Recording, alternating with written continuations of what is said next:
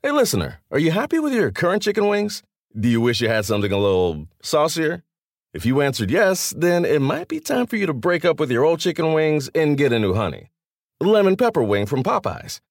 Share the wings with your friends so they can see it's time to move on, too. Head to Popeyes and get 6-piece honey lemon pepper wings for $5.99. At participating U.S. restaurants. Price may vary.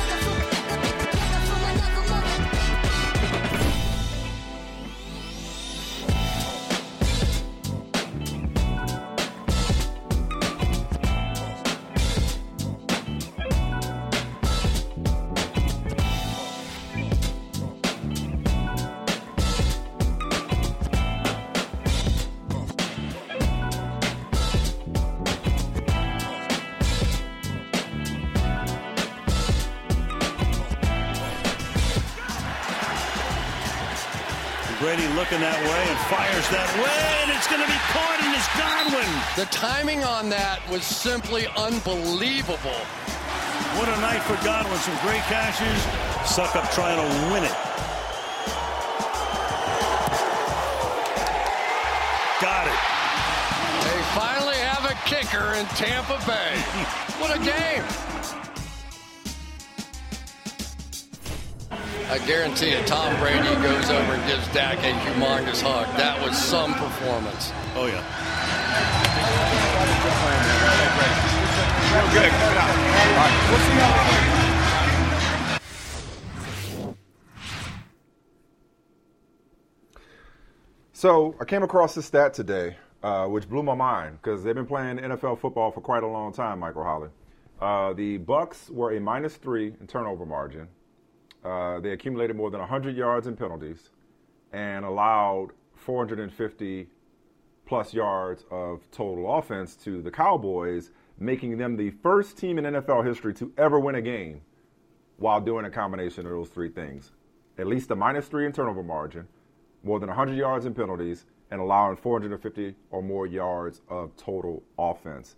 But when Tom Brady's got the ball, when you have Tom Brady, he's got the ball, and you got a chance, that's what's going to happen. So in the spirit of that stat I just gave you, give me your biggest takeaway from last night's opener, which, by the way, rousing success for NBC, rousing success for the NFL, up 16% from last year, and it was the highest rated opener in 5 years. So it's a hell of a way to start the 2021 season. What's your biggest takeaway?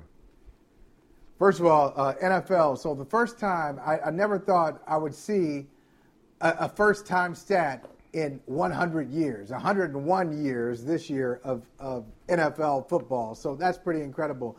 And my takeaway is something similar to what you said. You were very specific. You said if you got Tom Brady, you got a little time left, you got a chance to win a game. I'm going to say get yourself a quarterback. That's my takeaway in this NFL. Get a quarterback and you can win games. Now, there will always be exceptions, Mike. Some people are just listening for that exception. Well, hey, what about so-and-so? What about JoJo? What about Peanut? They weren't a great quarterback, and that team won the Super Bowl. But I'm just going to tell you, if I just scoop up not 101 years of NFL history, but if I scoop up the last 30 years in the NFL and I just kind of throw it out there on a board, I think you're going to find some pretty excellent quarterbacks. But even more so in the last few years. Tom Brady with the chance. But if Dak Prescott, Mike, had, about 18 to 25 more seconds, I think we might be talking about a different result. What an incredible game. I think Dak Prescott was a story, with all due respect to Tom Brady. But that's just Tom Brady doing what Tom Brady does. Should have had a better stat line than he had. 379, 4 touchdowns, 2 picks, neither of which was his fault. One on a drop by Leonard Fournette, the other on a Hail Mary, of course. But Brady was being Brady. And even at 44, I spent all day yesterday, we've spent all offseason extolling the virtues of Tom Brady. But I told you yesterday, Michael, that the least of my concerns going into that game last night on the part of the Dallas Cowboys was Dak Prescott. I knew Dak would be Dak this season. I knew Dak would probably be Dak last night. I know Rodney Harrison disagreed with me because he hadn't seen him play in the preseason. He was coming off 11 months absence thanks to that devastating injury. But I was confident that Dak would be fine. Emphasis on fine. Okay? He was going against a pretty damn good defense, albeit a defense that was depleted on the back end. Going against a pretty damn good defense. First game in the season. And he was in midseason form, as in midseason 2020 form, pre-injury, when he was throwing for 400 yards a game. And I don't know if it was because they referenced this game last night, and they said they flashed back to 2002. You and I were at this game, 2002 opening game at Gillette Stadium, first game ever at Gillette Stadium. Patriots coming off the Super Bowl win against the Rams versus then your boy Bill Cowher's Steelers. So Patriots Steelers 2002. In the previous year, Tom Brady had won the Super Bowl. At the time, he was the poster child for you don't need a great quarterback to win the Super Bowl, right? He was the latest in a long line of such quarterbacks, right? They had Trent Dilfer the year before, I believe, if my memory serves, and then Tom Brady won the Super Bowl. You don't need a great quarterback. You just need a good team around him, right? We didn't know what Brady was going to become. So Brady goes out, and that first game, they look like a college team. Spread offense. Spread them out. Brady slinging that thing around against the Steelers.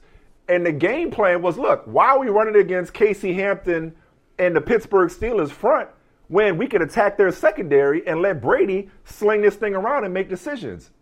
So I kept harkening back to that game last night when the Cowboys, great game plan by Kellen Moore, and it almost worked, were like, wait a minute, why would we got Zeke, and we got an offensive line, albeit minus Zach Martin. We got an offensive line, but why would we run up against a brick wall that is the Tampa Bay Buccaneers run defense? We got Dak Prescott. We got these great wide receivers.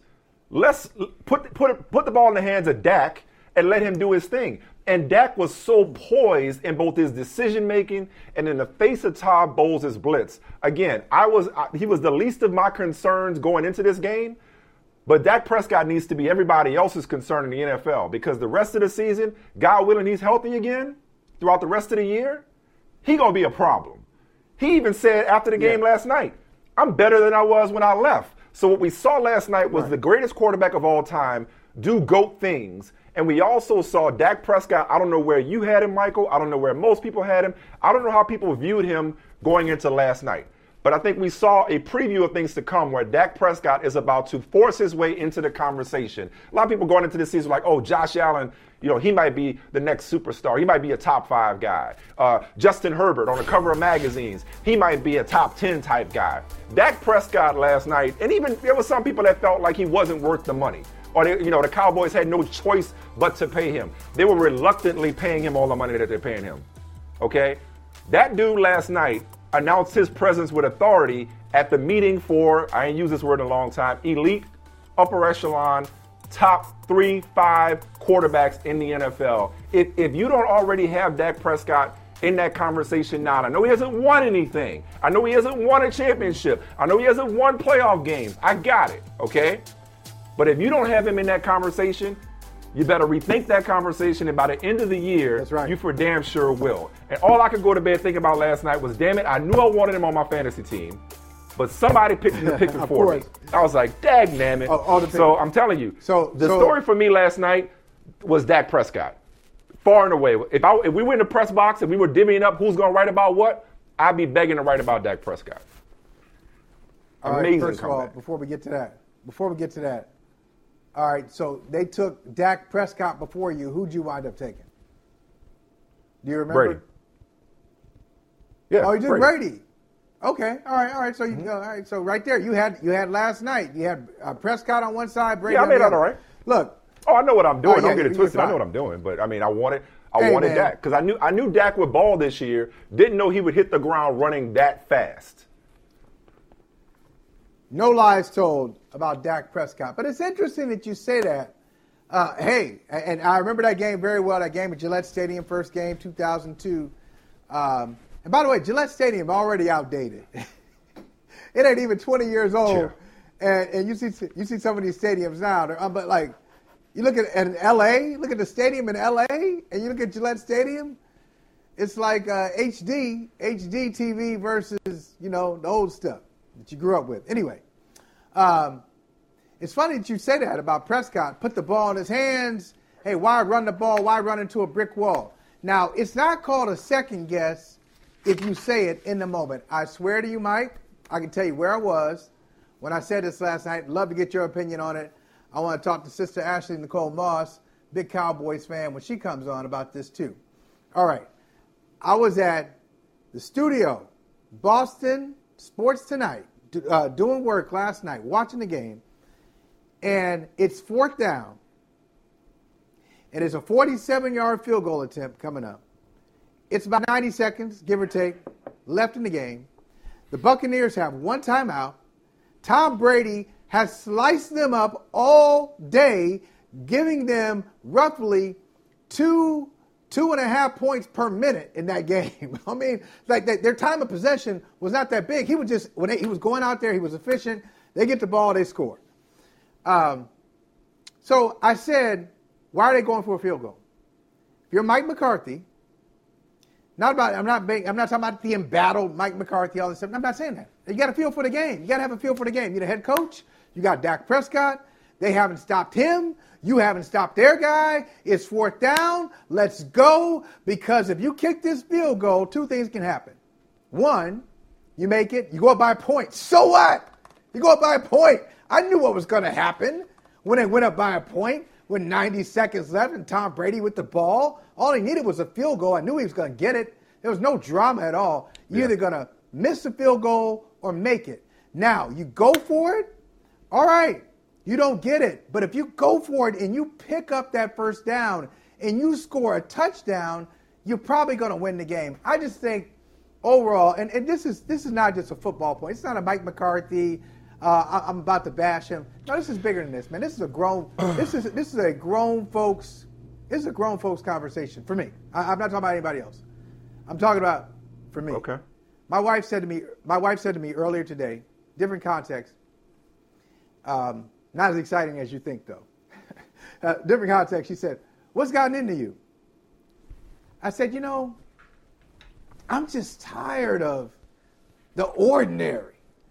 I'm just tired of just piecing things together and, it'll work out if we just kind of scratch this here and scratch that there and do it with some duct tape here. We can make it on a wing and a prayer. I mean, that's great. That was part of my story growing up. That was part of your story. But I'm tired of that. You want something different. You want to be original. You want to be bold. Go for it. All right. They missed the opportunity. So, you feel me? Interesting take. I don't. No, not at all. Okay. I appreciate you. Okay. I appreciate you thinking out that. I sincerely appreciate you thinking outside the box. All right. And I definitely appreciate your passion and your conviction. People aren't punting as much. I read an article the other day that the number of punts last year was down significantly. I'm not sure if it was a record low or not. Yeah. Don't quote me on that. But people aren't punting as much. Uh-huh. The analytics community, much to its delight, people are going for it on 4th down more. People are going for 2 more. People are more aggressive in general. And there are watchdogs to be certain that old school coaches aren't kicking field goals, inside the 5 or punting on 4th down from midfield. You know what I mean? Like we've evolved. Right. We've evolved. Right. So I like your thinking. I do. But in that set of circumstances, and I believe you said it in the moment because you knew how the movie was going to end. So I believe that you actually did say that in that moment. Because again, was Brady, Mike, was it 4th and 6? You got Brady. It was 4th and 6. 4th and 6? It was 4. I just was looking. That's what I was looking up. I was looking up to make sure I knew the down and distance. It was because. How many timeouts did you were right? The Bucs had 1. I know the Bucs. Dallas have how many left? did Dallas have? Did Dallas have any timeouts left? 2. No. Well, after the 10-yard completion on 3rd and 16 to Cooper, they took their second timeout. Bruh. So Dallas had 1 timeout left. Okay. The Bucs had 1. Remember, they had to use it. Okay. But the Bucs had 1 because they had to, and they used it on the runoff for the false start. So they had one which left. I also okay? disagree with, but it was 4th and 6. That worked out. It was 4th and 6 because the penalty on Williams made it a 3rd and 16. But here's the thing. All right? Here's the thing. What you're describing on 4th and 6, a 48-yard field goal attempt, when you have a Greg Zuerlein who, look, if he'd have missed it, I don't know how many people are saying what you're saying today. I don't know how many people are saying that they should not have given the ball back to Brady down 1 with the timeout. I don't know. I didn't read it. Maybe I didn't read everything that was written today. Maybe it's a common take, but I'm only focused on what you're saying. If Zuerlein would have missed it, everybody would be Friday morning quarterbacking this thing, saying you should not have trusted a kicker who had been struggling all night. So thankfully, he at least made the field goal. That's number one. Yeah. But what you're describing, Michael, what you're describing is not going for 2 on the last play of the game to win the game versus playing for overtime. What you're describing is not going for it on 4th and 1. What you're describing is not even Belichick in Indianapolis going for it on 4th down in his own territory. It's better. Yeah, this is a better scenario than that one. It might be. I mean, but what you're describing is akin was at his own 27-yard line. Belichick was at his own 27. But what you're describing is akin to walking Barry Bonds with the bases loaded to tie the game.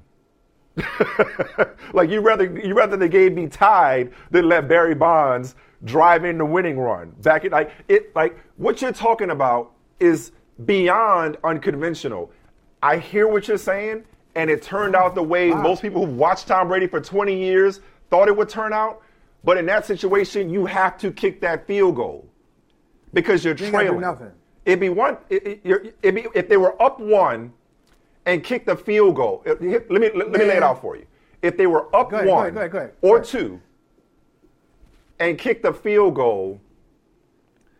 No, that's not even right. I'm trying to figure out the right scenario. Bear with me for a second. All right. What are you talking about? Are you talking about analytics? Are you talking about analytically? No. I'm talking about the right scenario to go. I'm trying to do this in real time. I'm talking about the right scenario that would have made sense for Mike McCarthy to go for it as opposed to kicking a field goal. If a field goal would have made no difference. They're trailing in that situation. They don't have the luxury of saying, you know what, we're going to go for it versus kicking the field goal to put us ahead. Because, Michael, they've taken the ball away 4 times.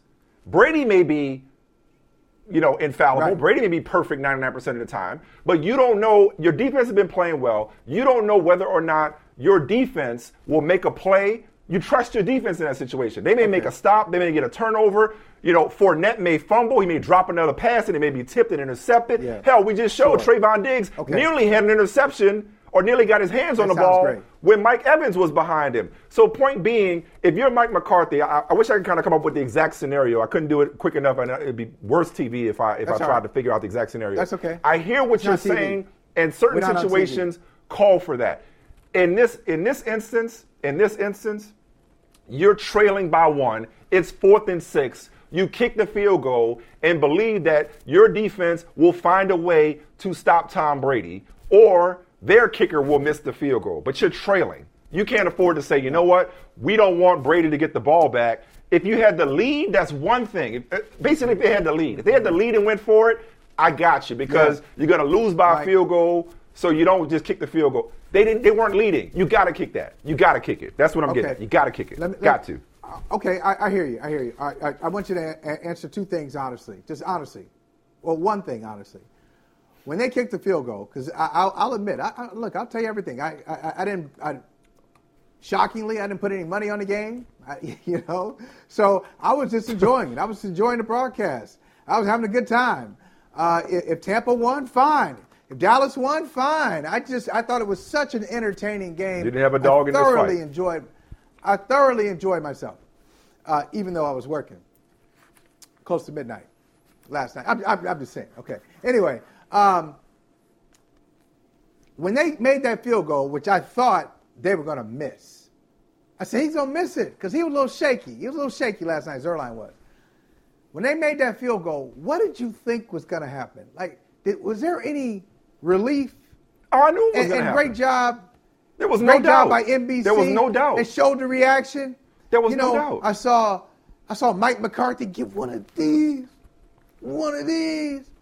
and Dak Prescott. There was no doubt. He said, there was no doubt. Mike, that's why I appreciate your thinking. I appreciate what you're saying, and that's why I believe that you did say it in the moment. I believe you.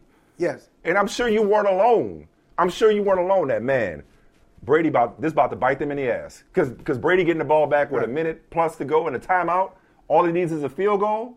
He can do that in his sleep. So I hear you. But if you're Mike McCarthy, you can't make that assumption and go for it on 4th and 6. When you're in field goal range, while Greg Zuerlein was struggling, he's still Greg Zuerlein, okay? You have a makeable field goal.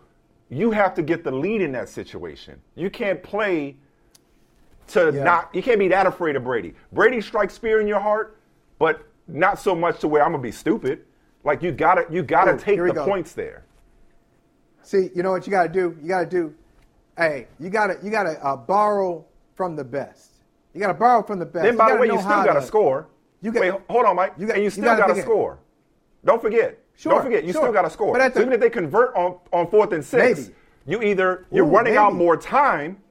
You're running out more time, but you still have to make a field goal. You got to make a field goal, or so you have an opportunity to make a field goal now, or later. It's better for you. There's a step in between that you're assuming is going to happen. I don't know. Mike, this is what you got to do. You got to borrow. If you're Mike McCarthy, borrow from the best. Now, I'm glad you referenced that 4th and 2 game in Indianapolis. I thought Bill Belichick was out of his mind. I thought he was out of his mind for doing that. I think it was hilarious because 2 of his biggest critics that night, it was 2009, right? I think Rodney Harrison had just started doing Sunday Night Football. So Rodney Harrison, fresh out of the Patriots locker room, rips Bill Belichick up and down. You got to kick that field goal. Like, what is Bill Belichick do? And then on another network, fresh off the Patriots a year earlier, Teddy Bruschi rips Bill Belichick up and down. You got to kick the football. But one of the things that Belichick did, you got to punt. You got to punt it, kick it. Same thing. You got to kick it away, not kick the field goal. One of the things that Belichick did, if you remember, they were filming A Football Life at that time, but it didn't play until 2 years later. So 2 years later, we found out what Belichick said to his team. This is brilliant. He uses the words of his former players, Rodney Harrison and Teddy Bruschi, and he says, hey, I hear all these people saying, I don't have confidence in you. I do have confidence in you. That's why I did it. One thing I'm not scared. You should know this about me right now. I got confidence I got confidence in all of you guys. So he framed it. It was really stupid what he did, but he framed it to make it sound like, oh, I did something for you. Just as Mike McCarthy, you start off the show talking about Dak Prescott being the story and he is better than he was. Mike McCarthy, you say, I'm not scared of Tom Brady. I just believe in Dak Prescott. That's why I did what he did, because that's why I did what I did. They didn't stop him all night. That's why he almost threw the ball 60 times. I think you pick up a first down. You pick up a first down. Maybe believe in his defense. You're in great shape. You're in great shape. You're assuming too much. You kick the field goal. You kick the field goal 10 times out of 10. Like, I hear you. I do. But you kick the field goal 10 times out of 10. I am in. With a couple minutes I'll left just tell you before we hit this. the top of the hour. This is not about Dallas. This is not about Dallas. I'm just telling you this now because this is family. And we just bear all on this show. This is where I am right now in my life. You're going to say, when did Michael Holley start taking chance? I'm not going to be reckless. I'll be strategic. But I'm just saying, I feel something in my spirit, Mike. I'm serious. I feel something in my spirit. I don't want to be safe. I don't want to be safe. I might just start cussing on the air. I don't know. But I just don't want to be safe anymore. Don't take the ordinary route. Do something different. Be bold. Be great. Be great. And if it doesn't What work are you out, feeling people about week criticize one? you. This is an amazing start criticize to you? the 2021 season. What's moving you? Okay, what's moving your spirit about week one? Which game are you most looking forward to? Like this is gonna be again hell of an opening act for week one. I'm looking at this schedule, and I mean the 1 o'clock games, Michael. I think probably pretty clear. You're locked in the Steelers-Bills. I'm locked in the Steelers-Bills. Oh, yeah. I mean, setting aside Red Zone Channel or Sunday ticket options, if I got to lock in on one game, I'm locked in the Steelers-Bills. That feels like a playoff preview. That's a great and I'm one. more interested in the Steelers than I am the Bills in that game because I think we know what we're getting from the Bills. I mean, I want to see how much better Josh Allen is. But nonetheless, Pittsburgh, the way they finished both the regular season and how bad they looked against Cleveland in the playoffs, I'm looking to see if Pittsburgh is going to be a factor the way they were or the way they looked like they were going to be going into, for the start of last season, and then it kind of fell off at the end. Obviously, Najee Harris, our new brother from another, making his debut. But then the 4 o'clock games where it really gets interesting because you got Cleveland at Kansas City. You got Aaron Rodgers, obviously, at New Orleans. And then, how can we forget, you got the University of Alabama quarterback room reunion when Tua Tagovailoa pays a visit to old friend Mac Jones in New England. So I just want to know, man, tell me what are you? We're breaking down. We got to break down every game on the schedule. What are you scheduling your Sunday around? Which games are you most intrigued by? For me, it would be both AFC games because I feel like it's a preview of things to come. I feel like the quarterbacks at the end of these two games will say the same thing Dak said to Brady, which we'll see you later. I think Josh Allen versus Ben, so Steelers at Bills, early game, afternoon game. I'm locked in on Browns at Chiefs to see if Cleveland can keep up with Kansas City and their new look offensive line. And I'll probably take a peek at Dolphins, Patriots to see how the Bama boys are doing. Yeah. Well, I like the new storylines. I like in one case, new storylines, and the other one, new versus old. It's intriguing to me. I'm surprised you didn't go here. Little home team, Mike Smith. It's been a long time since the New Orleans Saints started a season without Drew Brees at quarterback. So I want to see what Jameis Winston does in his first start with the New Orleans Saints. And going against the Packers, how does Aaron Rodgers in the last dance, as you've called it, how does he deal with this? I actually think the Packers, if I'm picking a Super Bowl participant, I think the Packers are going to make it to the Super Bowl in Aaron Rodgers' last season with Green Bay. That one stands out to me. Oh, you're picking. So, yeah, well, I feel like that. I feel like the Packers are going. That's just the way I feel. Here's the other thing. But finish your thought, and then before we go to break, finish your thought on the rest of the Sunday on week one. But yesterday, you're supposed to make your Super Bowl pick the day of the kickoff game. You didn't. You just told me I was crazy for picking the Bucs to repeat. You got to make your Super Bowl picks now. Mike McCarthy, so you got to make your Super Bowl picks now. Don't do what everybody else does. Don't worry about the media. So Don't finish worry your about thought on week one, the Texas media. and then give me your Super Bowl picks. New Orleans, Green Bay is an intriguing game. I'll tell you another one. Ooh, I can't believe I'm about to say this because between them, they might win 9 games all year, and that might be too high. And that's Jacksonville versus the Texans. I continue to be intrigued that the Texans have this weapon on their bench who's eligible to play, who's on the 53-man roster, who makes $10.5 million a year or counts $10.5 million against the cap, and they don't play him. Deshaun Watson, they're going to start with Tyrod Taylor. But on the other side, I want to see the kid. We talked about him a lot. He's been great since high school. Trevor Lawrence, great high school player, number 1 prospect in high school, number 1 prospect in college, only lost a handful of games in his career. I want to see what he does in the pros because it's not like he's on a team that's bereft of talent. You know, Jacksonville has some offensive weaponry for Trevor Lawrence to work with. So I want to see that one. I want to see Trevor Lawrence. I want to see Jameis Winston, Aaron Rodgers. And, of course, some of the obvious contenders, sure. Bills, Steelers. Who are we going to see in the Super Bowl? Mike? I'm waiting with in the Super Bowl, bated breath for you to make a pick. The Green Bay Packers will get to the Super Bowl, and they will win it. They will win it over The Cleveland Browns. Browns make their first Super Packers Bowl when over they Browns. lose. Packers over Browns. Got it. Vince And does Aaron Lombardi, Rodgers all ride off Browns. into the sunset? Does Rest he in ride off peace. into the sunset, or does he still say, "Get me up To a- out of here"? Or Yeah, he do rides they, off or into do they the stay together sun. like I think? He retires. He rides off. He rides off into the sunset, west, Colorado. Goes to Ah. Denver. So he still wants out. He's like, my job here is done. My work is done. He's out. Hey, Get me up out of here. Okay. drop the mic. Done. Last dance. Well, hopefully, yeah, That's last it. dance. So he'll be Washington Wizards. to the Jordan, Wizards. who, by the way, is underrated. Is underrated. Yeah, Okay, people yeah. speak about No, like he's not Wizards properly- Jordan like he wasn't great. Properly rated. Okay. Properly, he No, was not great. underrated. He put up numbers. Underrated. He put up Wizards numbers. He was Jordan? not great. Ask Ron Not great. Mercer. Wizards Jordan. Ron Mercer. He was still giving people the I love business. Ron Mercer. He was still giving people the business. He was still giving you 40 when he felt like it. Anyway, He wasn't the best Ashley shooter Nicole in the league Moss anymore. is going to talk to us about her Cowboys' moral victory last night. She is winning for real, though. If you haven't seen her show Laces Out, you are missing out.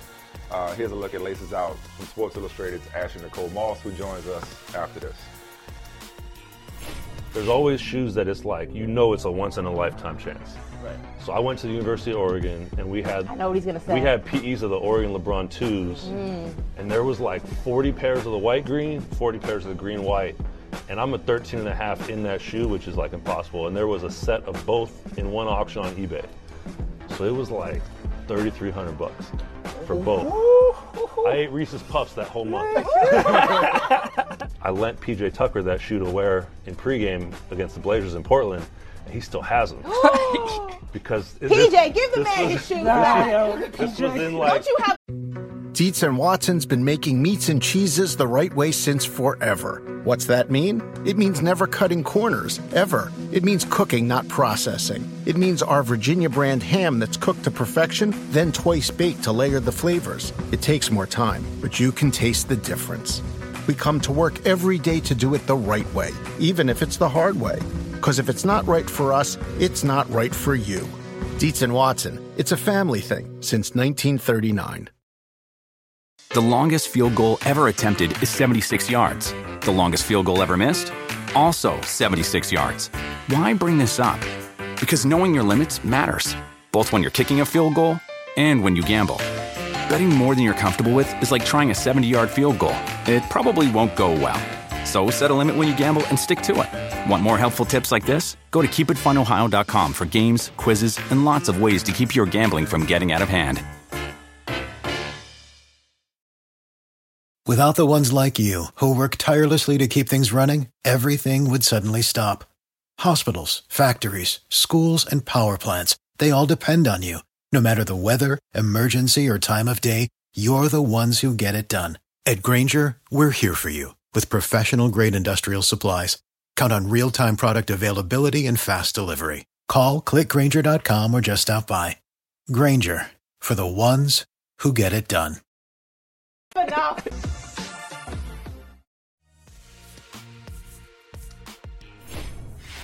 I thought Dak played well. First, I really liked the way our team played. The preparation leading up into it. Knew we were coming in a tough environment. And I think Dak included. So, we had some tough looks. Particularly some of the things they did defensively. What you expect. You get in these early games. The unscouted looks are high. I thought the guys did a good job adjusting to it, handling the adjustments. Did a really good job getting the ball distributed on the perimeter. Put up some good numbers. We just came up short a little bit with the points. But there's things definitely that are we can correct and work on. But I was proud of the way our guys played tonight. I don't feel like I say things just to say them. So that's just a credit to all the work that I put in. I think when you invest that much work and rehab and prehab and just everything that has gone into the last 11 months for me to get back onto the field, you're not surprised about the way that I went out there and as I said, ran the ball a couple of times and did things that I normally do 11 months ago. So, no, I feel like I'm a better player than I was when I left the field. And I told y'all that was the expectations I had for myself, and I'll continue to try to get better game in and game out. Ashley Nicole Moss, like she ride or die, you know, like she was always scheduled to come on the show today, win or lose, and she brings it, she shows up, regardless of what happens, she gonna put on for her teams, specifically her Cowboys. So yesterday she decided to post a little thirst trap, and then her new employer, Sports Illustrated, decided to have a little fun with her, with a little how it started, how it ended thing, telling her to hold that out. It is messed up. It has Ashley captioned it herself. It be your own damn people. And so, Ashley, we started off this show talking about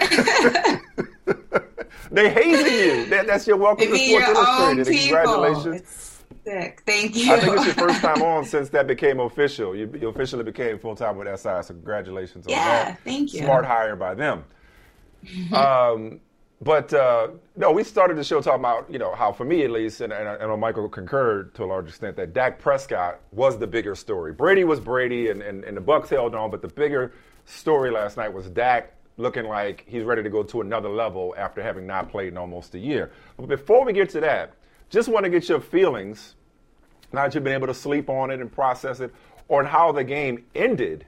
And if I could recap, you know, Michael's take, whether or not Mike McCarthy would have been better served going for a first down and keeping the ball on 4th and 6 as opposed to kicking a field goal and going up 1 with that guy on the other sideline and a minute plus and a timeout left. So just your overall thoughts on last night's game, specifically from the perspective of your Cowboys.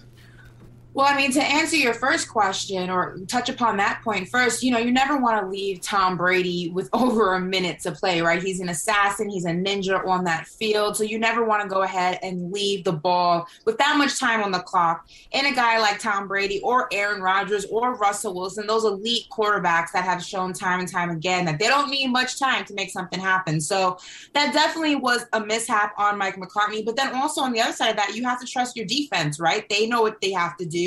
They know what their job is, so you would expect them to go ahead and make a stop, especially that crucial and that late in the game with the win or the loss on the line. So I can understand putting your faith in a defense that looked really good during that game. Now, as a fan, your defense, or our defense rather, is something that you never really have much hope for. It's always disappointing you, and it's always showcasing, especially how they looked in the preseason. This was like a completely different defense. I'm not quite sure what Dan Quinn was doing to them, but he might just be the Jedi Master when it comes to that. It's too soon to tell. But ultimately, going to what happened in those last 24 seconds of the game, that was a clear offensive pass.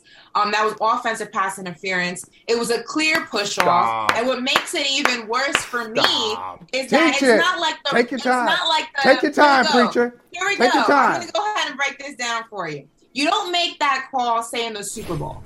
Okay, you don't make that call maybe in a playoff game. You know, you kind of let them, we're just going to let them play. That's a philosophy you have later in the season. The first game of a new season, you set a precedence, right? And we're always talking about we want refs to make the right calls.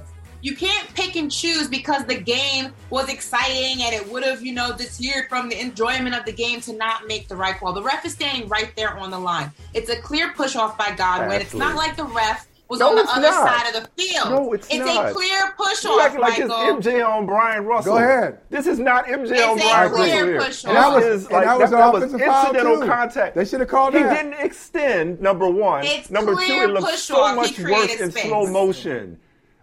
It's a clear push-off. Lewis was all over his back shoulder. If he did not create enough of that space, he was not making that catch. That was a clear push-off. And look, if that happened on the other side of the field, I wouldn't have expected that ref to make that call because it's too far. Obviously, if you have a ref on the other side of the field on that line, you expect him to make the call. That happened right in front of that referee's face. It wasn't down the field. It wasn't on the other. Right here, look at this. Clear push off to create separation. Come on, Michael. Twice. I thought you make that call. I thought you were about to say, if that happened, in reverse, and it was CeeDee Lamb or Amari Cooper getting away with it, you would be saying the same thing, to which I would have looked at you the way Cecil Newton looked at Cam when he says, I'd have been the backup. I'd have been like, Ashley, you know good and well, if that was the Cowboys, you would be saying, that's just football. That's clean. No. Let them play. If it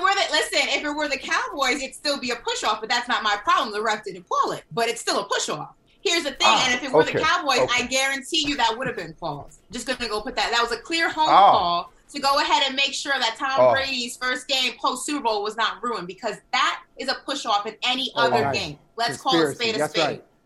They're out to get us. They're out us to get against us. the world. Right. I like that. Us against the world. I like that Cowboys thing. Sure. Ashley, let's continue. America's team with a persecution complex. I'm with you. That was offensive. That was offensive pass interference, no question about it. But there's another one. There's another egregious call in that game. How about the holding call on Smith? Oh, it was a phantom call. That was terrible. Yeah. Cost him 10 yards. They're driving. No, Smith, that was a bad one. No, because this is what JPP did like this. This because you do like this. This because you do like this when you're trying to get around the corner. Stop. No, it wasn't. It was a little weak. It was a little weak. That was terrible. Listen, hold on. Even that call, I will say, I can go ahead and justify that call more than I can not calling that push off, because that one, it was still, contact outside of necessary football contact. I can go ahead and say, it is football at the end of the day, but it is what it is. That was a clear push off that was missed in a crucial part of the game. Now, look, I'm not saying that the Cowboys get that call, the Bucs are backed up, 5-10 yards, that they still don't win the game. I'm not saying that. Let's make that very clear. You have your kicker who leaves 4 points on the field. You go ahead and you run the risk that when it comes down to it, that's going to be a very close margin in win versus loss, and that's primarily the reason. But you still make the right call and give that defense an opportunity to make something happen. Now, whether or not it happened is a completely different conversation. But the fact is the matter, the call is the call, and the call was missed. All right, and you know what? Listen, I love this. We can complain about Tampa all day. It was a great game. But I want to just complain. I'm going to be a Cowboys fan for a second. And here's the other thing. Here's another thing, Mike. Can I make everybody in Tampa mad? You are there celebrating. You're celebrating your first Super Bowl in almost 20 years. You got Tom Brady. Everybody's picking the Buccaneers to repeat as champ. You brought them all back. You're raising a banner. Opening night. And you let the Cowboys fans take over your stadium. I thought that game was in Dallas. Did you hear the response from every time Dallas did something? I was like, is this like a Cowboys practice? Lame. Mm-hmm. Tampa has the lamest fans. You're lame in football. You shouldn't have a baseball team. Get your baseball team out of there. You don't show up. You're front runners in baseball. Come on. There's a time to show up on a Thursday night. Hockey does pretty well. They got a couple Stanley Cups. They're great team. They don't deserve it. They don't deserve it. Yeah, listen, the Cowboy fans, that's what they're called, America's team. You can't go anywhere in the US of A and not run into a Dallas Cowboy fan, I'll tell you that much. So I'm not surprised in the slightest. You heard all the Coops every time Coop would make a catch. You heard the Let's Go Cowboys cheers, and that's not the first and last away game that you're going to hear that same energy. Cowboys fans run deep, and we here. Like the Knicks, we here. We are all fans of Dak Prescott. So let's get to your boy Dak, who I know you know very well. And I doubt – I went into yesterday saying he was the least of my concerns. If anybody is not surprised by his performance last night, I imagine it's you, knowing what this young man is made of. But he said last night that I might be better. I don't think he even said might. He said I'm better than I was when I left a year ago. What did you take away from his performance last night? And I'll ask you another, double-barrel question. What did you take away from his performance? And dare I say it, I know you're a bottom-line person, Ashley, but and speak for Cowboys Nation. Is there a silver lining, maybe even a moral victory, to how the defense in particular performed last night? And even though you didn't win the game, are you excited about the prospects of the Cowboys, given how Dak played, how the defense complemented the offense? Well, going first to focus on Dak, I mean, I think all fans and all football fans were a little apprehensive. I mean, anytime your quarterback does not even get a snap in preseason, especially coming off an injury and then dealing with a shoulder strain that's not very common in football, it's more of a baseball type injury. You're a little apprehensive of how your QB is going to look. Also, injuries like that are mental, right? Having a compound fracture like he did on his right ankle, you would expect a little apprehensiveness from him on that field, especially when it comes to leaving the pocket and going for runs. But Dak Prescott is fearless, and he showed that to all of America last night. If you're not a Cowboys fan, if you are a Cowboys hater, if you are Cowboys indifferent, you have to give respect where respect is due, and Dak Prescott deserves his respect. He went out there and put on a clinic. Over 400 yards. I mean, you would never know that this man missed all of last season and did not play a down in preseason.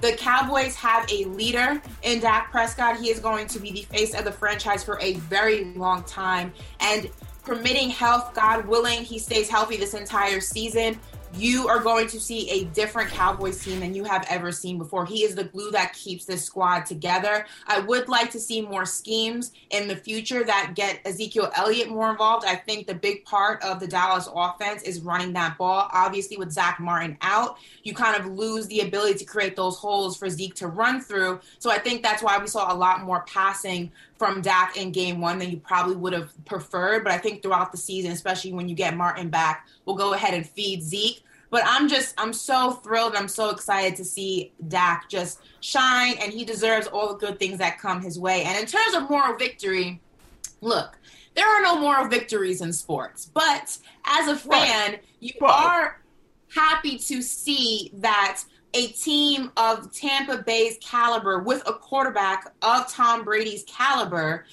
struggled a lot with this team that a lot of people said were going to get blown out last night. This team went toe-to-toe with the reigning champs. They went toe-to-toe with the GOAT, and they gave them a run for their money. Yeah. It came down to the wire. It came down to a controversial call, and it wasn't a blowout. I think that this Cowboys team showed everybody last night that whatever you thought that they were not that. And the Dallas Cowboys mean business, and the rest of the league is on notice.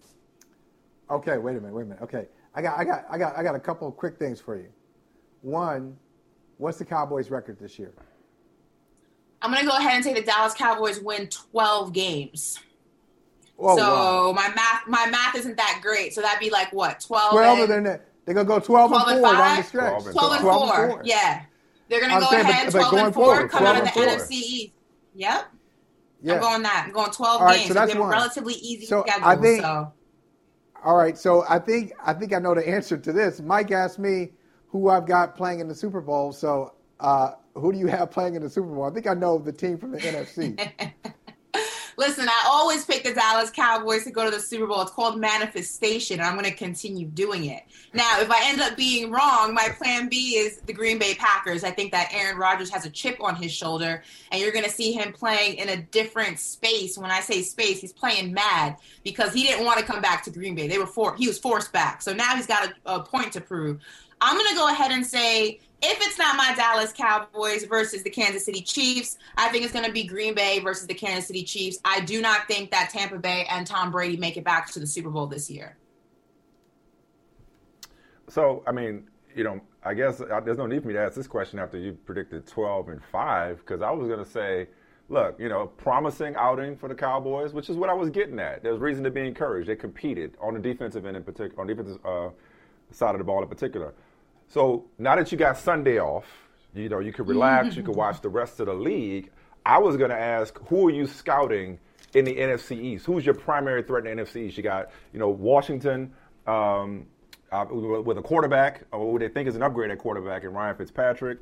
The Eagles taking on the Falcons. The Giants taking on the Broncos. Washington playing host to the Chargers. That's who it is. So I'm wondering, how are you scouting the competition this weekend? Clearly, you're not worried about them, I guess, since you got the Cowboys going 12 and 5. But I'm just wondering who the primary threat is in the NFC East as far as you're concerned. Yeah, so the NFC East is the NFL's favorite reality show, right? You never know what's going to happen, and it's the gift that keeps on giving. I want to say that the Eagles really are not on anybody's radar in that division. There's just too much of a cluster. Yes, I'm a big fan of Jalen Hurts, but I just think there's too much of a cluster. They have too many gaps that were not filled during that offseason. And look, they made a deal with the devil to get that one Super Bowl. They're going to be bad for a lot longer than they're going to be good, I'll tell you that, because they had to do some things to make sure they got that one Super Bowl. So I actually think the biggest competition for the Cowboys in the division is the Washington football team. I think that they are defensively very, very strong and always tend to beat up on the Cowboys whenever they play. And look, Fitzmagic, I used to watch him play in the 305, and don't sleep on him. He has his moments. He is a leader, and I think with a team that's pretty solid, and I'm a big fan of Ron Rivera, I think that if anybody can go ahead and make that an offense that's winning, and more importantly, a defense that continues its trajectory, it's him. Shout out to the Chicago Bears, the 1985 Chicago Bears. Big fan of him. So I think that the biggest competition for the Cowboys, like I said, is the Washington football team. Not really worried about the Giants with Danny Dimes throwing out ducks every now and then. Yes, they got Saquon back, but he can't do all the work. Not really worried about those guys in New Jersey who like to say they're from New York, but they're really not. The biggest competition's in Washington. Woo! I love how you how you get as much slander into one answer as possible. That's awesome. It's a gift. So listen, before we let you go, I think this is something that we probably agree on. You were a baby. Hell, you might not even been born when the first Matrix came out. But this was something fun that was going, and obviously Matrix 4 is coming out, Matrix Resurrection is coming out. This is something fun that was going around Instagram last night. I want to get in before we let you go. Simply put, red or blue pill, Ashley. And when I say red or blue pill in this context, I mean red pill Jordan, blue pill LeBron. I thought this was clever. I like this. So red or blue pill, which one are you taking? That's more of a purple pill. I mean, that's kind of a weird blue, but still. I'm going red pill. Michael Jordan all day, every day. You always want to go with the original. You always want to go with the first legend that everybody is constantly chasing. I mean, the blue purple pill is kind of cool, but why, be great when you can be the original great? And that's Michael Jordan. So I'm going red pill all day, every day. See, that's why I like you, Ashley. You other than pass interference, you usually have the right answers. I'm gonna let you go on a down note. I said we're gonna let you go on this, but I'm gonna let you go on a down note. This just in from Adam Schefter. La'el Collins has been suspended for 5 games. So I hate to be the one to break it to you. What for? I don't know, to be honest with you. He says per a source, La'el Collins suspended 5 games. So. Well, between that and they say Gallup is going to miss, I think, 3 to 4 games with a strain. It's officially football season for the Dallas Cowboys, right on brand. Seems about right. Still like 12-5? I'm still going 12-5. It's called. I said the Knicks were going to make the playoffs last season. I'm going 12-5. I'm manifesting everything that I want in life. 12-5, the Dallas Cowboys. We're doing it. I love it. All right. Sports Illustrated's Ashley Nicole Moss, Dallas Cowboys, #1 fan. Appreciate you. Thank you for taking the red pill with us. In general, who takes the blue pill? That's so boring. Thank you for taking the red pill with us. Thank you for weighing in on the Cowboys, even though you're wrong about that pass interference. We'll continue to check out Laces Out and all the great stuff that you're doing. We appreciate you joining us. And thanks, guys. Mike, when we come back, dude, thank you, Ashley. We got to unpack Freaky Friday on a Feel Good Friday. We got to unpack this because Cam Newton had a lot to get off his chest. Funky Friday. And he definitely delivered. Funky Friday. Funky Friday. I said freaky? I'm sorry. Yeah. Shows you where my head is. Funky Friday. That's show you where my mind is. My mind always in the gutter. Funky Friday. Yeah. Funky Friday. Funky. And Cam and Cecil Newton, they kept it funky. I watched it twice. It was compelling. Here's a sample. Good. Mac Jones has really 3 months of preparation leading up until week 1. When was the draft? In May? Was it April, May? April. Okay. Yeah, April. Yeah. Right? Yeah. That's April. April, May, June, July, August, September. That's 6 months Well, technically 5. 5 months. Yeah. I had 5 weeks to get prepared for week 1. Hello. You know what I'm saying? Hello. So, like, 5 weeks compared to 5 months, I was still learning during the season. On the run. If you compare and contrast what 5 months, we into December. Yo. To catch up to what in he the was thick doing. of the season. In the thick of the season.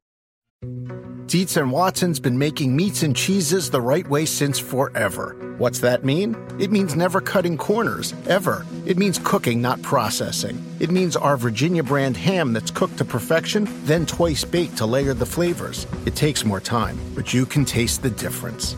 We come to work every day to do it the right way, even if it's the hard way. Because if it's not right for us, it's not right for you. Dietz and Watson, it's a family thing since 1939. The longest field goal ever attempted is 76 yards. The longest field goal ever missed? Also 76 yards. Why bring this up? Because knowing your limits matters, both when you're kicking a field goal and when you gamble. Betting more than you're comfortable with is like trying a 70-yard field goal. It probably won't go well. So set a limit when you gamble and stick to it. Want more helpful tips like this? Go to keepitfunohio.com for games, quizzes, and lots of ways to keep your gambling from getting out of hand.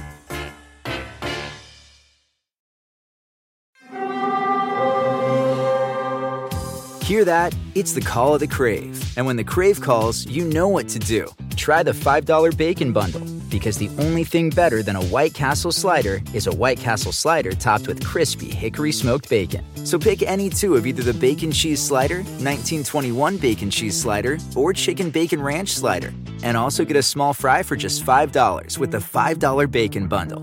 White Castle. Follow your Crave.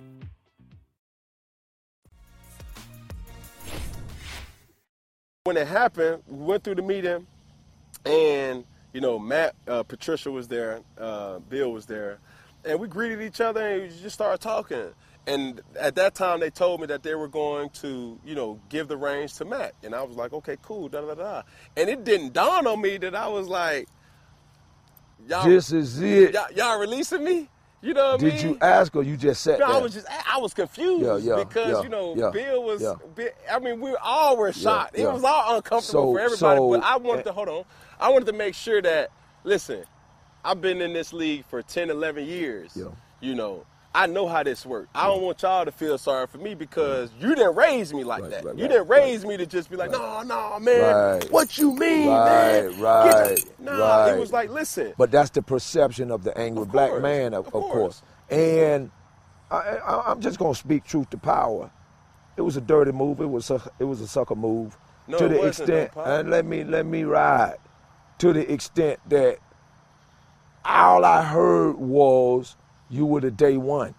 I'm going with Dollar Bill on that quest, okay? And I know you didn't do enough to be a detrimental asset to this organization on no front, all right? So how that transitioned, I think it was, you know, the powers that be. Can we be honest? And this can kind of merge organically. Bring it to me. The reason why they released me is because indirectly, I was going to be a distraction. Without being the starter. Without being a starter. Yeah. And this was but not how? Going to come. Verbally or in the locker room? Just my aura. Okay. Just my aura. And that's just, and I told you this off camera. That's my gift and my curse. Yeah. When you bring a Cam Newton to your facility, when you bring a Cam Newton to your franchise, people are interested by mere fact they of are intrigued. Who is he? Yeah. Why does he wear his hair? Yeah. Why does he talk? Why does he act? Why does he perform? Why does all these questions? Yeah. If they would have asked me, would I play behind? They said, Cam, we're going to give the team to Matt. Okay. You're going to be the second string. We expect you to be everything and some to guide him throughout this tenure. Okay. I would have said absolutely, yeah. Cam. But listen. Cam. Listen. The truth of the matter is this. He would have been uncomfortable. With you looking over his shoulder? Yeah. You felt like that? Yeah, he would have. And they knew because you have to understand. You are intimidating presence now. That is true. Yeah. And it comes by mere fact of me being me. Like, I don't, like when you would see a practice clip of, you know, me dancing or them playing music, man, if you put a hidden camera of me in my kitchen and you play some music, I'm still going to be bobbing my head, listening to the music in the car. That's just how I get myself going. Well, what kind of was intriguing to me and kind of agitating of sorts was Mac shows up for work. You're not serious about taking your job serious. You all into that rap music and all this cultural decline and this ain't the Patriot way and all of that. Can you address that? And then the number 2 largest elephant in the room, you just floored me by the fact that you would play behind Mac. Was Mac teaching you the playbook? No. Boy, I'm about to say it, son. No. How can he teach me? Please Let's announce what some of these buffoons, please announce today on Funky Friday what some of these NFL so-called pundits are saying. Here's what I have to say before you say that. I'm glad they're not my personal doctor, because they are terribly misdiagnosing my case.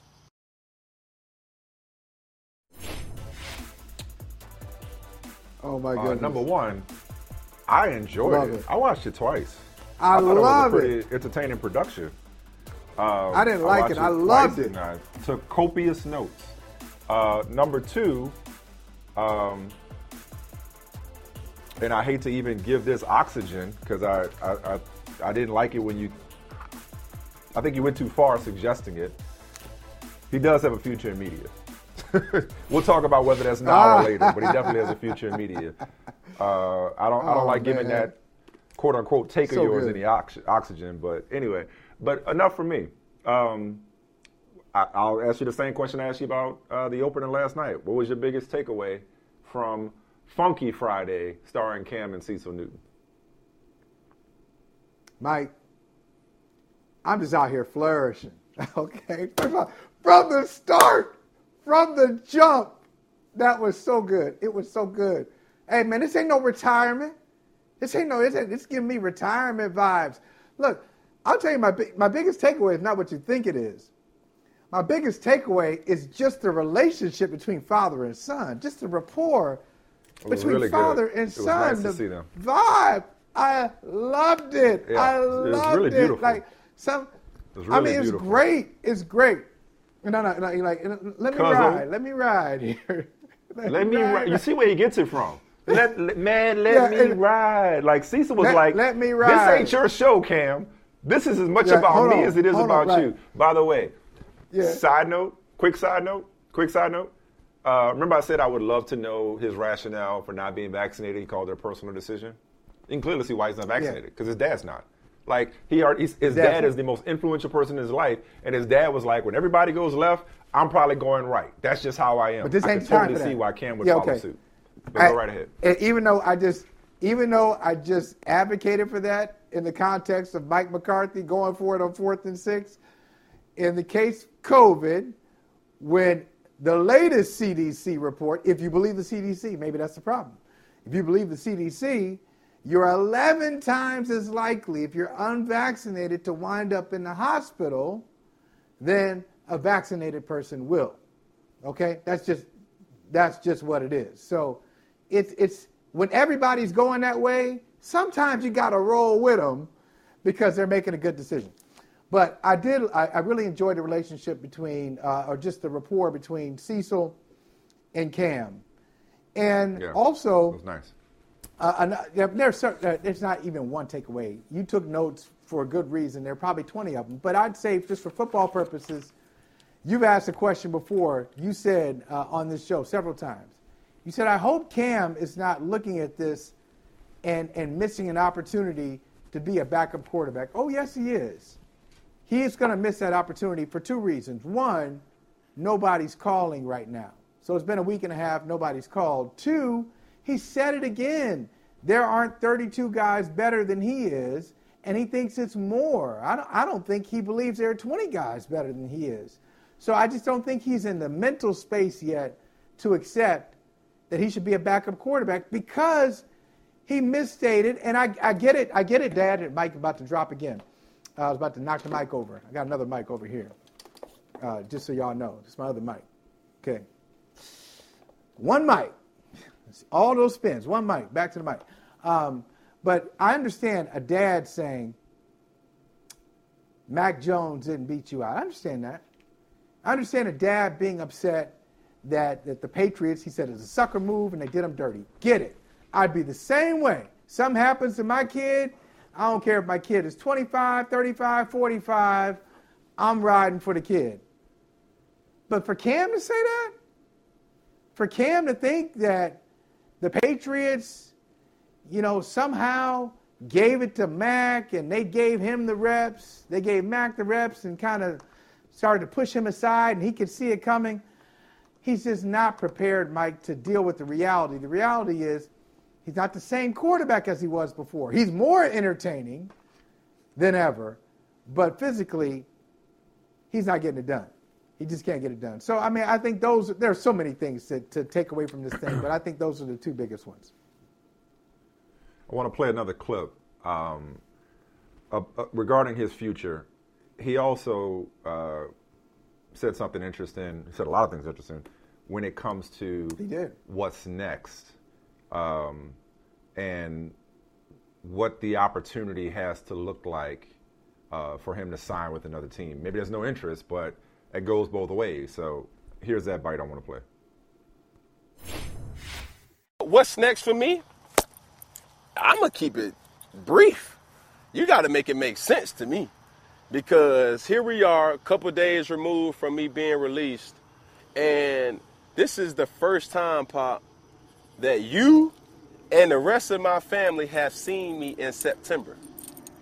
Man, it's a fog. It's a fog. You know what I mean? Yeah, think about it, like college. Yeah. Obviously NFL. Yeah.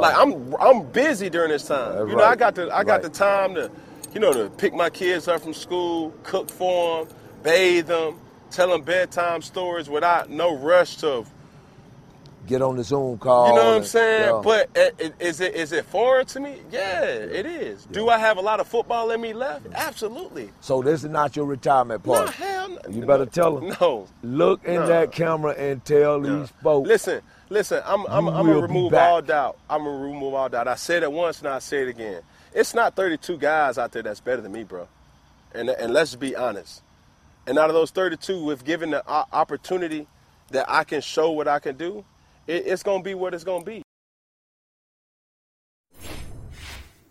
That may or may not be true, but here's one thing I've learned from watching this league my whole life and covering it for 20 years. Not everybody gets to decide when they're done. Sometimes the game retires you for a variety of reasons. Not everybody gets a farewell tour. Not everybody gets to sit at a press conference and tearfully announce that they're done. Not everybody gets to walk away and ride off into the sunset. Sometimes you get put out to pasture. So Cam Newton may not be done, but he may be finished. Let me say that again. Cam Newton may not be done, I got it. But he may be finished. Teach. I do think he can still play this game. I'm sure he can still play this game. But whether or not he actually gets an opportunity that fits what he's looking for, whether he gets a chance versus an opportunity, and there's a difference. Trust me, I know. I've been given lots of chances versus opportunities. If he gets a chance versus an opportunity, that may not be enough for him. He may be done, or maybe finished, even if he's not done, as in cooked, as in washed, right? So that's number one. Number two for me is whether or not the Patriots believe that he doesn't have anything left. This is the only reason I want to look back. Because, when he broke down the 2 reps to 10 first-team reps, and when he said, hey, Mac didn't beat me out, I said to myself, no, he didn't beat you out because it wasn't a competition, apparently. Apparently, it might have been competitive, but maybe it was never a competition to begin with. And maybe everything Bill Belichick said, I know we talked before about how, everything, believe less than half of what he says. They love to lie to the media. Maybe him saying somebody's got to play better than Cam for them to be the starter, maybe that was just setting up Mac Jones to win the job. the same way it was always set up for Trevor Lawrence to win a job in Jacksonville, even though Urban Meyer classified it as a competition. Maybe this was never a fair fight to begin with. Maybe the moment Mac Jones, strode down that catwalk, that walkway at the draft, maybe that was it right there. Maybe the writing was on the wall right there, and no matter what, Mac Jones was always going to be the starter. Now, I think two things can be true. I think they always wanted Mac Jones to be the starter sooner rather than later, but Mac Jones also sees the opportunity. Because if Mac Jones would have just pooped the bed in training camp, I don't think they force him in there at the expense of their opportunity to win games. I think he did enough for them to feel good about playing him from the outset. So did he beat him out? Yeah, I guess you could say no, because it wasn't a real competition in hindsight. The last thing for me, and then we're going to take a break so we can get Vinny Goodwill in here for Feel Goodwill Friday. He could talk about Funky Friday. The last thing for me is this notion that he would have been a distraction. The release is still fishy to me. The release on Funky Friday, something still smells fishy to me. And it doesn't add up, because this is where I think maybe the Patriots see it the way you do, Michael, even though they won't say it, is that Cam is just not good enough anymore, which is hard to believe because he was the starter and now he's not on the team. If the Patriots are babying Mac Jones, then shame on them. Because you and I both know Belichick got enough clout in New England to where nobody's going to be questioning Bill Belichick outright if he decides to stick with Mac Jones through any kind of struggles. If he would have named Mac Jones a starter, wouldn't nobody going to be clamoring for Cam Newton, okay? The idea that Mac Jones would have been distracted by the presence of Cam Newton troubles me. Mac Jones comes from Alabama. Mac Jones is a big boy. Mac Jones has competed at Alabama. He played against his old teammate on Monday, or going across his old teammate on Sunday, in Tua Tagovailoa. They got 3 Alabama quarterbacks playing this weekend as starters in the NFL. Okay? He comes from Nick Saban. If Mac Jones would have been uncomfortable by the presence of Cam Newton, I understand Cam holding himself in high regard and feeling like because of his aura, he's going to be a story. Okay, that's Cam. He can feel that way. But the Patriots, but for the Patriots to say, oh, this is why I don't buy it from Cam. If the Patriots are saying, oh, we got to get rid of Cam to protect Mac Jones, Cam Newton would have had more to worry about with Mac Jones behind him than Mac Jones would have had to worry about with Cam Newton behind him. And I would like to believe that Mac Jones ain't so fragile that they had to get rid of a viable backup in order to make him comfortable. So that's the part where that's where we part company. Last word before we get to Vinny. I'm watching it again. I'm gonna watch it again for the third time with popcorn on the big screen. It's good. It is pure entertainment. It is great stuff. I'm telling you, Peacock Original gives Cecil and Cam. Cecil and Cam. That's the name of the show right there. That's for free. It's for me. I don't even need a cut of that. But that doesn't mean all entertainment. Like you watch a movie. If you're watching Thor, you're watching Endgame, it's not like everything that happens. You ain't going to walk outside your house after the movie and see Thanos walking down the street. It's a movie. It's entertainment. It ain't all true. So, look, Cam can say whatever he wants. It was a competition. Bill Belichick rides for Cam. Bill Belichick loves Cam. And Bill Belichick loves competition. So there's no way he's going to have any rookie, whether it's Mac Jones or Richard Seymour or anybody else, Logan Mankins, who we had over the years, Chandler Jones, all these great players. He don't want any rookie coming in thinking that they got a job. So it was a real competition between Mac Jones and Cam Newton. Cam Newton lost the competition. Cam Newton, to make himself feel better, says, hey, the reason I'm not here is because I'm an intimidating presence. Nah, man. Ain't you might be intimidating to some. You ain't intimidating them. Well, there's losing the job. There's losing the job, and then there's the release. I'm talking strictly about the release because I struggle with that on Tuesday. Like, why do he have to be released?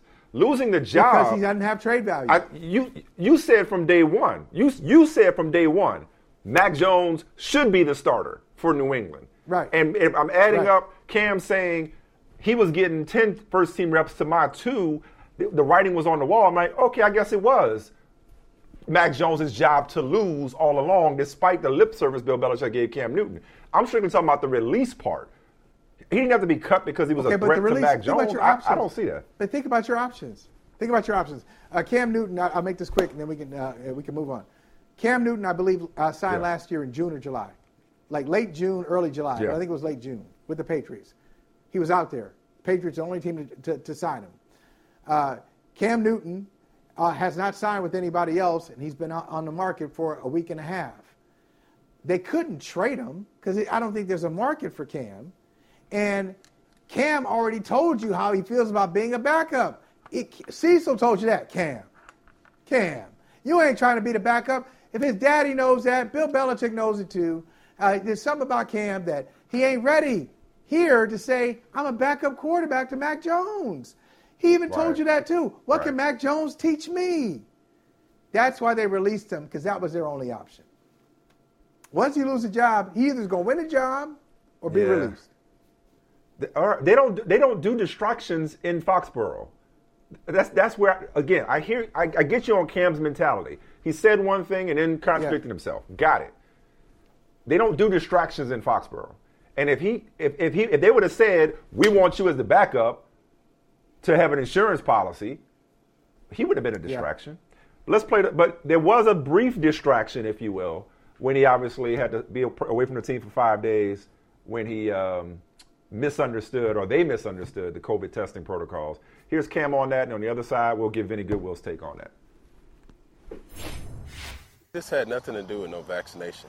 And let's just be honest, and let's go back real quick, going back to being away from the team for those 5 days. Yeah. They gave me clearance to go. So I don't want nobody to think like that I just went up. Like, I'm owed a second opinion. Yeah. That's just a fact. That's in. So you want to talk about why the trip was necessary? What that was about? The trip was necessary because this was the last time I felt that I was going to have an opportunity to get in a second opinion. Not to say that the personnel, not to say the personnel and with the Patriots wasn't coherent to telling me everything that I needed to know. But having 4 eyes on it is better than having 2 eyes on it, in my opinion. And it wasn't that I was having any issues or pain. I just wanted to do a checkup. You know, with the person who, in essence, diagnosed me with the lens frank, I felt obligated to kind of, check back in with like a 6-month review, or to say, hey, listen, doc, man, right, this how I'm feeling, like I'm getting a little pain. Yeah. It's manageable, but just check it out. At that joint or your foot in general? No, nothing. It was just, I'm just giving you hypotheticals. All right. So I crossed all the lines. I checked all the boxes. I, dotted all my I's. And then to find out that I had to sit out, but I'm like, that's when I kind of felt bamboozled, because I'm like, y'all told me to go. Yeah. If you said, it wasn't like, Cam, now, if you go, you're taking it up on your own risk now. Correct. It was not that. It Would was you like, have gone knowing the situation? Absolutely not. Yeah. But, it was almost to say, like, you know what, I really need a second opinion. You know what? That's a great idea. Mm-hmm. As a matter of fact, we could FaceTime, We had already arranged everything, and we did it. Yeah. And I got the COVID test for what it was.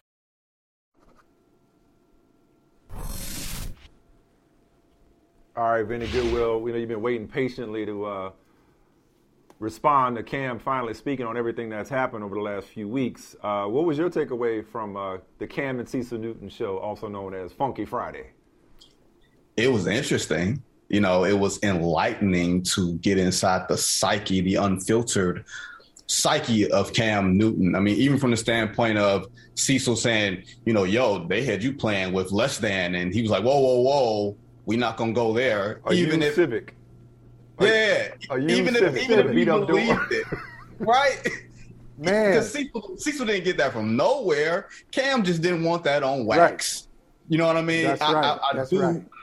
I do think that you guys make a point about Cam not being ready to accept being like the new age Charlie Batch, right? Remember Charlie Batch was like a backup quarterback for the Steelers for like umpteen years, and we don't see backup quarterbacks or, black backup quarterbacks lasting that long. Cam doesn't want to be that. I'm sure if you put Cam in Kansas City and said, hey, you're going to play behind Patrick Mahomes, he's going to look at you and say, well, I got to play behind Patrick Mahomes. You know what I mean? That's just his psyche that's just, his pride in the way that he sees himself, especially when he talks about the aura that he brings. I was trying to figure out if this was an episode of, True Hollywood Stories with Rick James and Dave Chappelle. You know what I mean? That's what I was trying to figure out when the man was talking about his aura and the Patriots being Charlie Murphy. Was someone about to get kicked in the chest? Yeah. You know what I mean? Was Mac Jones about to start bleeding inside? I'm sorry, Charlie. You know what I mean? I don't know. I don't see that happening. Yeah, no. The only way he's gonna continue his career is if he comes around and realizes, I got to go somewhere, be the backup, and wait for another chance, not an opportunity. Nobody's gonna knock down his door and say, "Hey, Cam, come and be our quarterback." Like, the best case scenario is if he's somebody's Andy Dalton, where he may be the starter, but he's keeping the seat warm.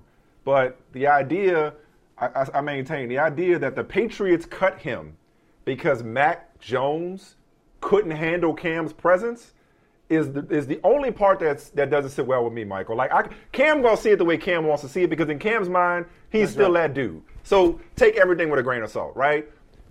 Whether the competition, quote unquote, was rigged or not, it was always in favor of Mac Jones. Whatever. Eventually we knew Mac Jones was going to start. I just can't. I can't sit with the fact. It worries me. It concerns me if the Patriots actually thought that Cam, because of that aura of any goodwill, was going to make Mac Jones uncomfortable. I mean, Mac from big time Alabama won the national championship, bro. He didn't look uncomfortable in the preseason. Yeah, you know what, Vinny? Vinny and Mike, I don't think it was the aura. I think it was just the Patriots' knowledge of what Cam was going to do with that. Some guys are great, and they're awesome in the locker room, and they're great teammates, and they got captain characteristics if things happen on their terms. But if it doesn't happen on their terms, it's going to be a problem. Oh, okay. Oh, we coming up in here now. Oh, you telling me I got to I'm not playing as much as I want to play? So I think they knew that. The Cam that Bill Belichick – So, Michael, the Cam that Bill Belichick has been lauding about, the great teammate, the guy that's chasing down Mac Jones for the high five, that's only when he's a starter. So you're saying he couldn't have been that same type of guy as a backup? No, even his dad. I just love Cecil's. Cecil was like the star of this thing. Cam. Now, you ain't going to be no backup. Cecil was the Petro in all of that. He was the guy. And Vinny, you know this from covering the NBA as long as you have. Liz Frank is no joke. So I thought that was interesting. I don't think anybody went into depth on why Cam was away. So Cam is saying, hey, I just wanted a second opinion just to check up on me because it's a little sore right now. Ooh, is there a little bit of news there? Had that come out before? That the reason Cam wanted to go away is he's a little concerned about the injury. That's a big deal, right, Vinny? Liz Frank? That's a huge deal. I mean, that's the reason why, if I remember correctly, wasn't that the injury that Kevin Durant had in Oklahoma City in 2014 that caused him to miss, like the biggest injury of his career short before this Achilles. I mean, here's the thing that I look at it, guys. Y'all, Michael Smith, do you see the shirt that I'm wearing? I don't know if you can actually see the shirt that I'm wearing. Oh, I was going to bring it up. Oh, yeah. Oh, I was going to bring it up. Oh, there it is. With fine-ass Clark Bettencourt on it. Oh, look, man, Mo Better Blue is my joint. Oh, I saw the shirt. I was going to bring it up. Which you can find on Peacock. What happened to her, by the way? What happened to her? I don't know. She did Harlem Blues. No, I'm going to tell you what happened to her.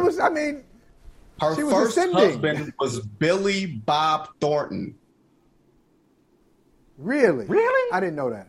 Her first husband was Billy Bob Thornton. To tie in the Cam Newton thing, this was not a Bleak choosing Clark or Indigo situation. It wasn't like, man, I'm sitting here with one and thinking about the other. I'm sitting here with Mac Jones and I'm thinking about Cam. I don't think Bill Belichick was looking at it like, man, this is a dilemma. I think Bill Belichick did exactly what he wanted to do. Just like Shadow sat back in the cut and Shadow won Mo Better Blues. That's a great pull. And Bleak lost. There you go. That is Cam. But nobody lost. But nobody told Bill Belichick what Shadow was up to. Nobody whispered in his ear and made his imagination go crazy. I don't think there was that kind of situation. Say, bro, So he's good. Bro, I still struggle to watch that scene where Sam Jackson hits Bleak with that trumpet. That still makes me, I was like, I can't watch it. I can't watch it.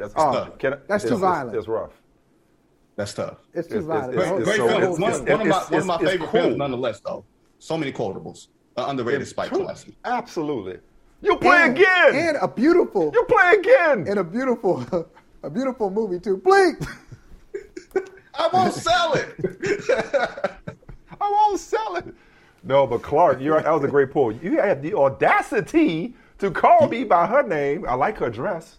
Whole movie, we can go on and on. Listen, before we go, man, we're running out of time. We would be remiss. You want to talk about dilemmas, which, as Don Squar has taught us, Michael Holley, is a choice between two bad options. Right. Often misused word. Philadelphia. We spent the whole week talking about Ben Simmons saying, "Hey, my job to help, y'all up my trade value. I'm not coming to camp." Sixers apparently were thinking about, "Hey, let's just let bygones be bygones." Blah blah blah. Vinny, you are all about relationships. You are great with relationship advice. How do they sort this out? How do they figure this out in Philadelphia? I got great relationship advice for somebody who ain't in one. I am not the married man. Those are usually the best people. Yeah. I'm not the married man of the 20 of the people on this here panel.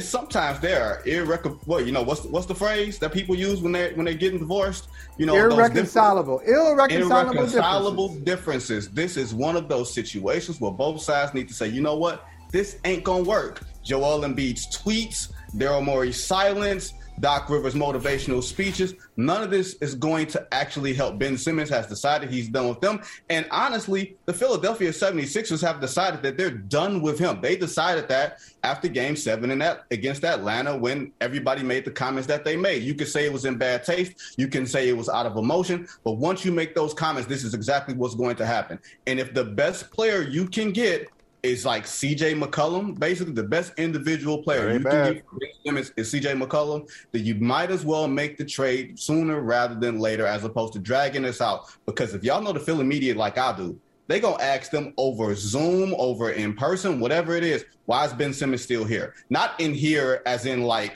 in person, but why is he still on this roster? And you think that Doc Rivers and Joel Embiid and all those other people are built to answer those single questions every damn day? I think not. All right, man, before we let you go, we referencing old classic movies. We got Matrix 4 coming out. You know the question, Vinny. You know the question. This is going around Instagram last night. I loved it. This is very clever use of this promo. Red or blue pill? And I don't mean do you want to stay in the Matrix and see how deep the rabbit hole goes, or do you want to wake up and not remember anything? Red or blue pill, once and for all. The choice is yours. Jordan or LeBron? We haven't talked about that in a week. I hadn't thought about it in a week.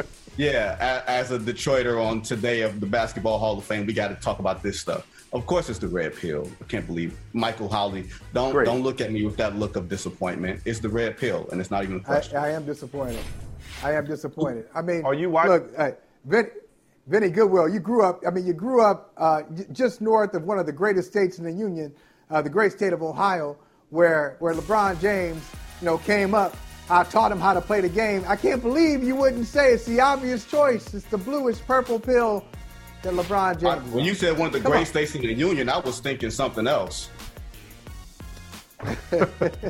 All right, Vin, have a good weekend. Enjoy the Hall of Fame. All right, y'all. All right, man. Dietz and Watson's been making meats and cheeses the right way since forever. What's that mean? It means never cutting corners, ever. It means cooking, not processing. It means our Virginia brand ham that's cooked to perfection, then twice baked to layer the flavors. It takes more time, but you can taste the difference. We come to work every day to do it the right way, even if it's the hard way. Because if it's not right for us, it's not right for you. Dietz and Watson, it's a family thing since 1939. Life is a highway, and on it there will be many chicken sandwiches.